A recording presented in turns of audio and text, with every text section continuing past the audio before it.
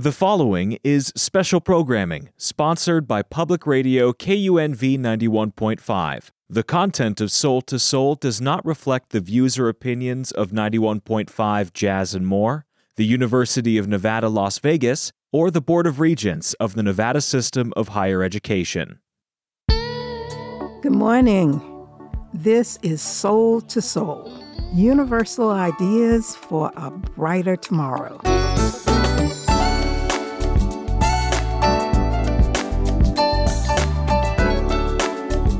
This show is a free-for-all of positive energy that will include book discussions, music, politics, books, food, COVID-19, oral interviews, books, and Las Vegas history.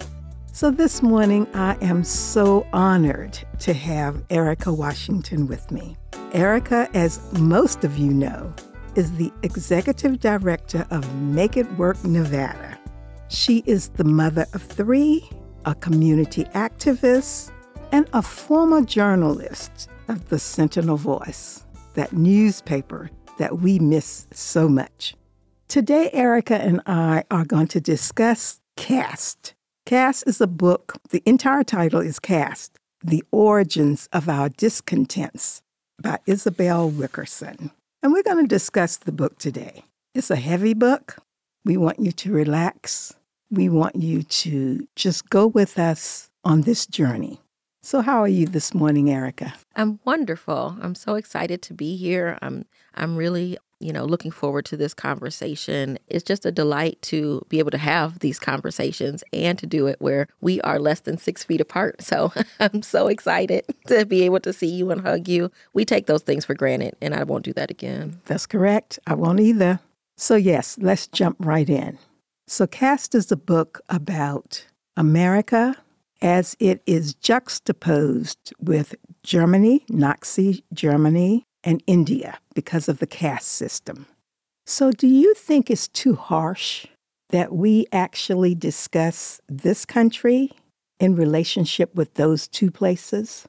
No, not at all. I think what Isabel Wilkerson did in this book was really unearth the connections between all of these things, because I feel as though a lot of times when we talk about the enslavement of Black people in the United States, that it feels insular, like it was just here, like it was just, something that happened, and that it wasn't a part of a ripple effect of what happened in other places and what other places happened there, and how it was a jump-off point for the idea of enslaving and having certain human beings be less than others. So I think it's a great comparison, and I also think it's a necessary comparison because there's a lot of conversation around what happened in Germany and the Holocaust, and it's always very separate from slavery. And I think maybe because people think it was so far apart from each other, but the way that she breaks it down, that they were looking at what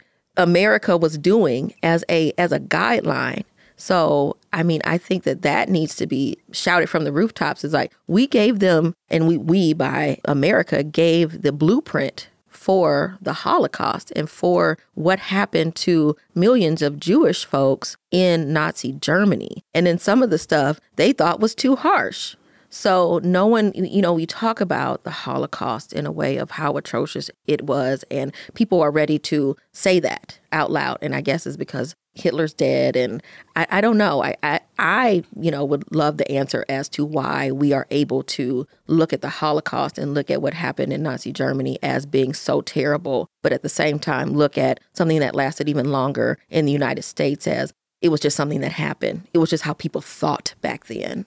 I don't understand how we can make such a distinction that way. But knowing that even in Nazi Germany, some of the stuff that they looked at that slave owners did to oppress enslaved Black folks, that they thought that was weird and too harsh.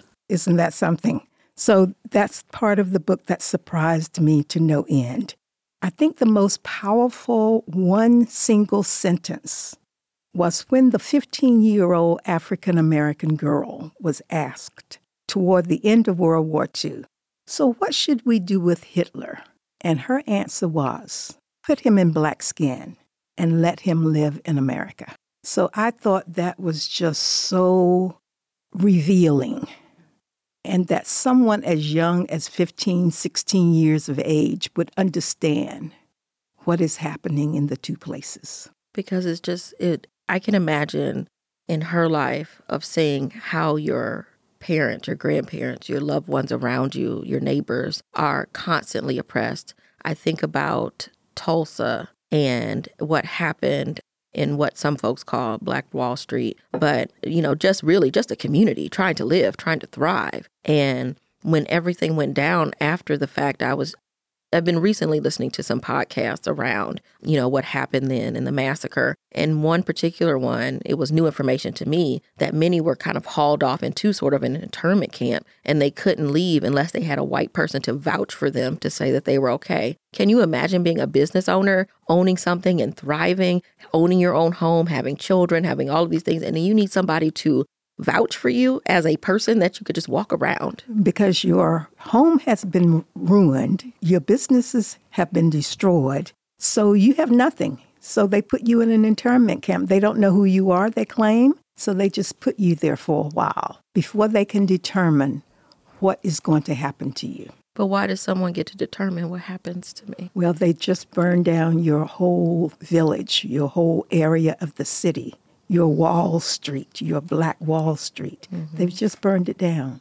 So yes, they can make that decision, and they did. And that's the caste system. That's the caste system. And I think that, that main question around talking about race or talking about caste, I think that if we put it in the terms of caste, I think it's actually probably easier for folks to understand what that is because, at least in India, and I'm not advocating for anything as far as the caste system in India, but at least there, they had some sort of through line of that it was, certain jobs that you had or what have you. And so you were in these different little buckets of society, whereas it was, and I mean, there's still a skin color issue, in India and everywhere, actually. Anyone that can actually have some melanin in them, they were taught that was bad, even though it's beautiful and it's, it keeps us safe. But to have the system set up the way that they did and a lot of it based on religion as well, as opposed to just being,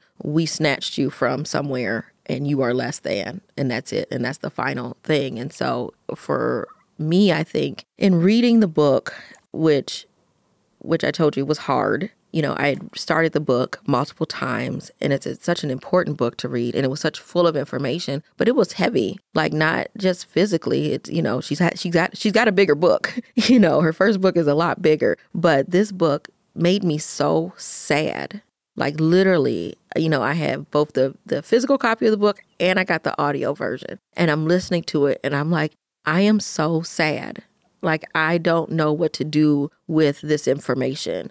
I don't know how to properly just digest it. Yes. Because it feels so insurmountable. It's hard to process. It's really hard to process. I can't imagine her writing this book. I think it has taken the 10 years between books for her to write this one. Mm-hmm. The research is so wonderfully done. Mm-hmm. And like you said a few minutes ago when you walked in, it makes your heart... It makes my heart hurt. It makes it heavy because I have children. I got little Black children that I want them all to grow up to have the best that they are able to do. And we tell our children that.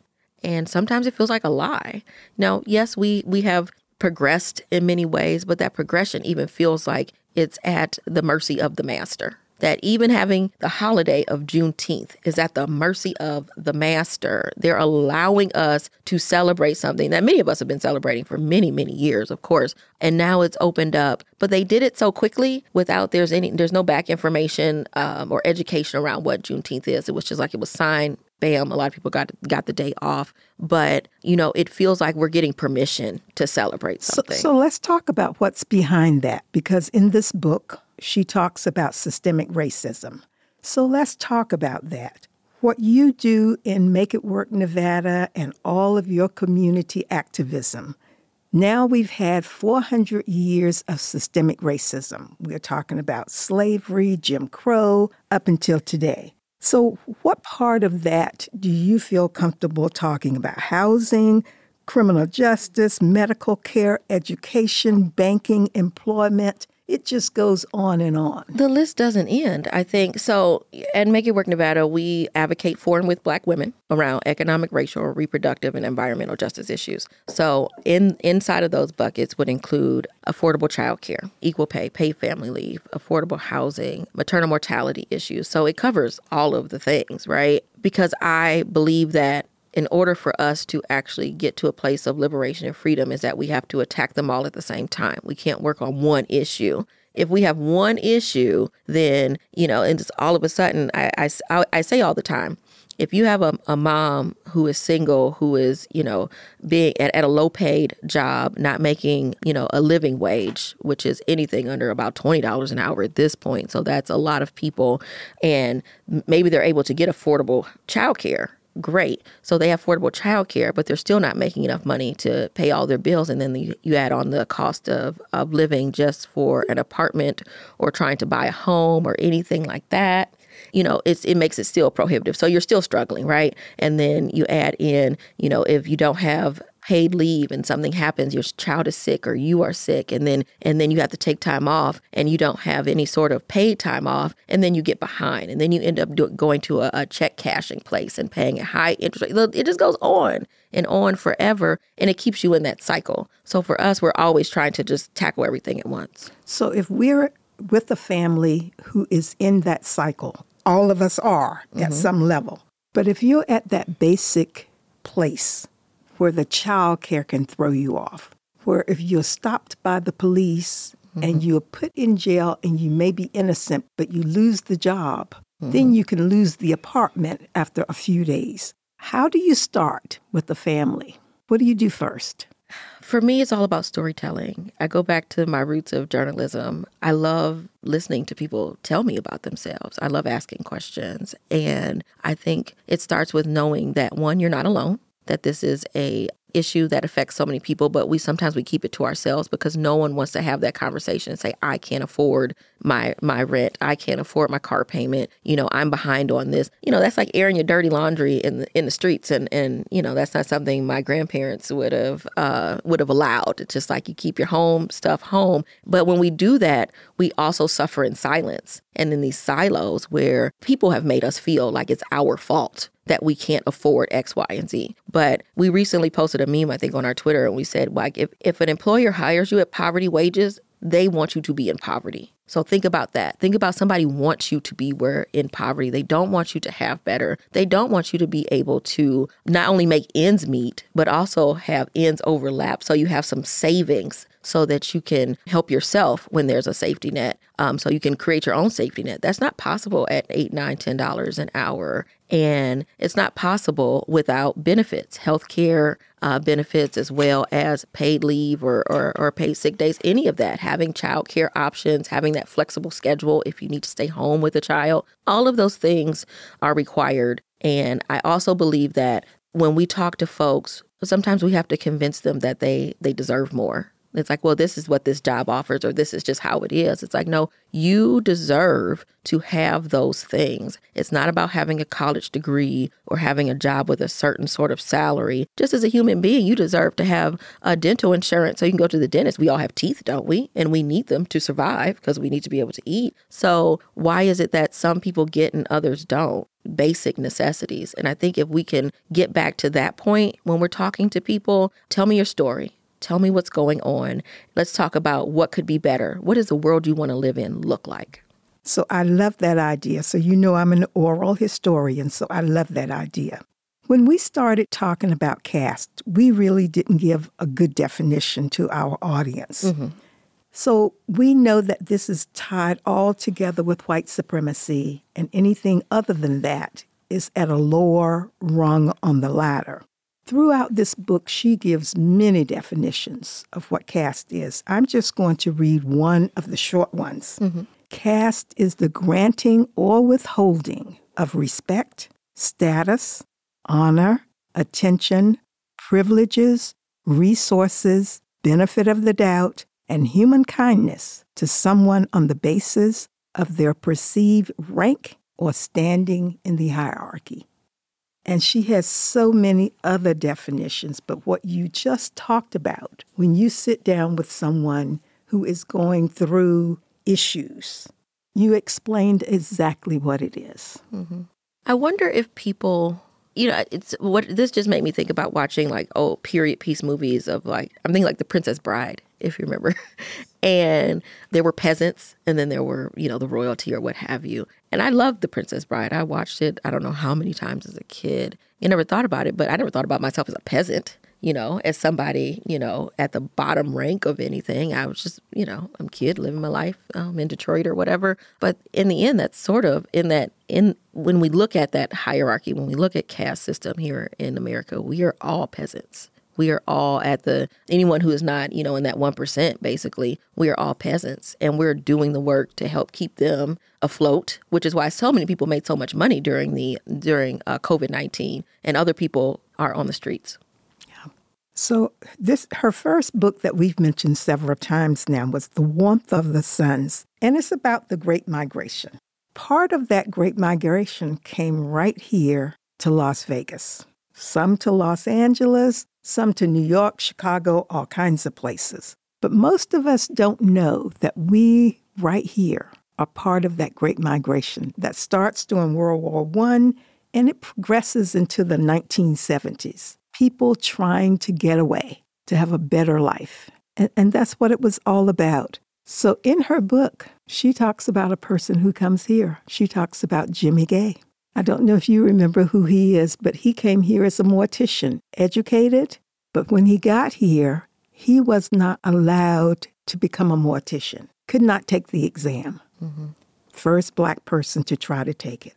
He had to wait 9 years. Eventually, someone where he worked part-time said, if he doesn't take the exam, no one else will pass it, because that person was on the board. Mm-hmm. So we see it. It's not just the South. We see it all over the country.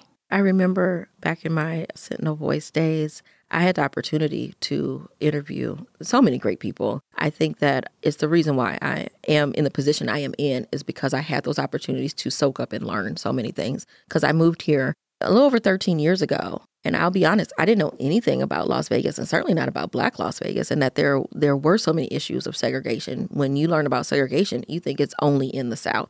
And I interviewed both Dr. Ruby Duncan and then also Marion Bennett, Reverend Marion Bennett, before he passed away. And I remember talking to Reverend Bennett, and he said that when they moved here, he was kind of shocked at how poor it was and didn't have inside toilets and things like that. He was like, where did I just come to?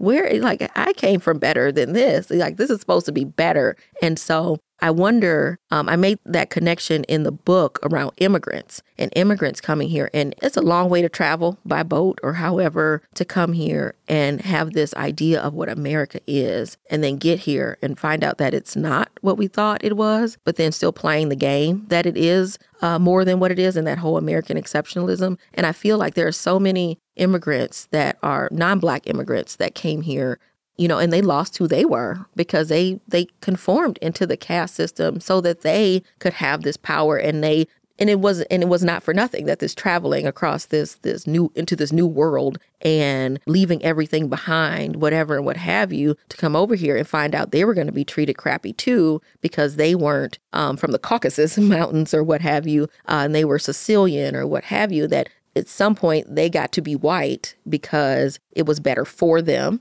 And it gave them what they needed to make it worth their while, I think, to come here. But at the same time, I wonder, it's like, but you lost who you were. You really did lose who you were in order to have some sort of power. And what has this power really done for you? Well, we come here for a better life. Mm-hmm. And so we have different definitions for that. But that's the reason that the migrants all come here. Yeah, I think Ruby Duncan also told me that when she came here, she just, she didn't want to work in the fields anymore. And, it felt like a great idea to be able to come here and work in the hotels. It sounded very glamorous at some point, not knowing that people were going to treat her the way that they did. She probably had some expectation, but not to the extent that it was. And so it was almost like starting over and having to fight for some of the same stuff that she had just left. Exactly. And Ruby is a good example of this book and exactly what we want to talk about. Ruby had an accident where she was working in the kitchen of one of the popular hotels here. Someone had allowed some oil, cooking oil. It had spilled on the floor. So when she came into work in the morning, it was there in a puddle. She didn't see it because she had trays of food. And she slipped down and she broke her hip. Mm-hmm. And as you know now, Ruby has never actually recovered from that. And that's why she started advocating for women, welfare rights, because the Culinary Union nor the hotel stood up and gave her what she deserved. So she had to go on welfare, and she made it work for herself.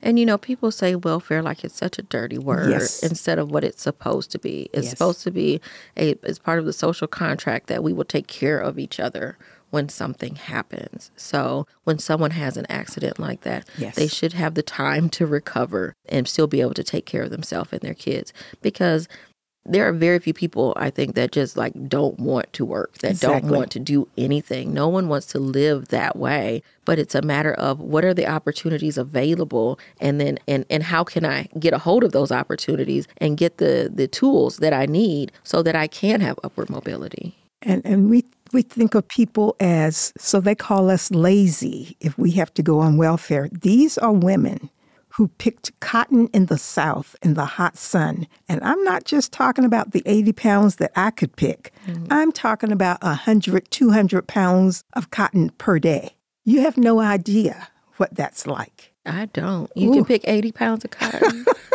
Man. They wanted to send me out of the fields because I couldn't do enough. Mm-hmm. But that's what it's like. And then you come here and someone calls you lazy? Right. This goes back to me saying about the book being so heavy, because how do we move past these systems that have been created, and not just created, but then built upon? And every law, all of these voter suppression laws that have sprung up over the past few months, this is all just more building blocks into the caste system of saying who has the right to live, who has the right to have an opinion and to vote. Where do we even really start to dig down and break that down into non-existence, I guess? So we're running out of time. So I want to ask a few questions. I have a stack of books beside my bed. Me too. That I'm now reading about 5 at a time, just trying to get through some of them. What are some of the books that you think we should read? Anything special? Well, I mean, The Warmth of the Other Suns is certainly one of the books on my shelf. Mm-hmm. There are so many. Hands on the Freedom Plow is also really good. Man, I should have wrote down a list because I'm going to miss a lot of good ones. I think Song in a Weary Throat. I have to find the author. I can't remember the author of that one off the top of my head. I'm reading some books about midwives right now, the Alabama midwife, because as everything else goes, we were the ones helping to bring life into this world. And then all of a sudden, people just weren't allowed to be midwives anymore. And we lost a lot, I think, with that. So that's been really interesting for me to read. Man, there are just so many. I should have wrote down some. Jodi Picoult is actually one of my favorite fiction authors. Yes. I like her too. Yes. And that book is called? I think Small Things. Something Small Things. That's I'm going to look it up. I'm going to cheat. But that is a great book about realizing how your race matters in when you have quote unquote made it in a certain way. Yes. It shows you what white privilege is, even though you think you've made it. We have another book here on campus by Isabel Wilkerson. It's about mulattoes that everybody should read. And then we have another one called Jumping the Broom by Tyler Perry. And it has all of that research. So the research behind this book that we're talking about today and the research behind those 2 books that I just mentioned talks about slavery and what it was like. A.B.'s book starts by talking about the owner of this woman cutting off her ears. And it just made me scream as I'm starting the book. It is just so powerful. I think, the Jodi Picoult book is Small Great Things. That's it. I want to make sure I get that right. But it was, yes. It's fiction, but it's the world that we live in. So there's just so many. Like I am obsessed with buying books, even if I can't get through them all. At some point, I'm going to have time and I just want them available. Well, we have to stop. I'm sad. Yes. I just want to thank you so much for being here with me, talking about this book, talking about our city. And even though we talk about all of these kinds of books, we know that there is hope. Am I right? Yes, I told you I'm trying to get there. I'm trying to get there. I keep hope. I can't do this work and not have hope.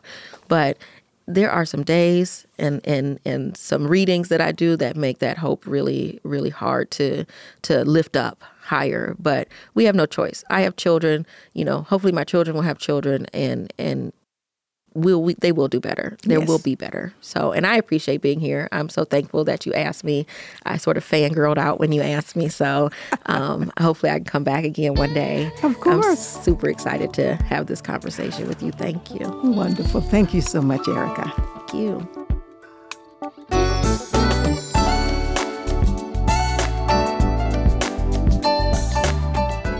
You've been listening to Special Programming, sponsored by Public Radio KUNV 91.5. The content of this program does not reflect the views or opinions of 91.5 Jazz and More, the University of Nevada, Las Vegas, or the Board of Regents of the Nevada System of Higher Education.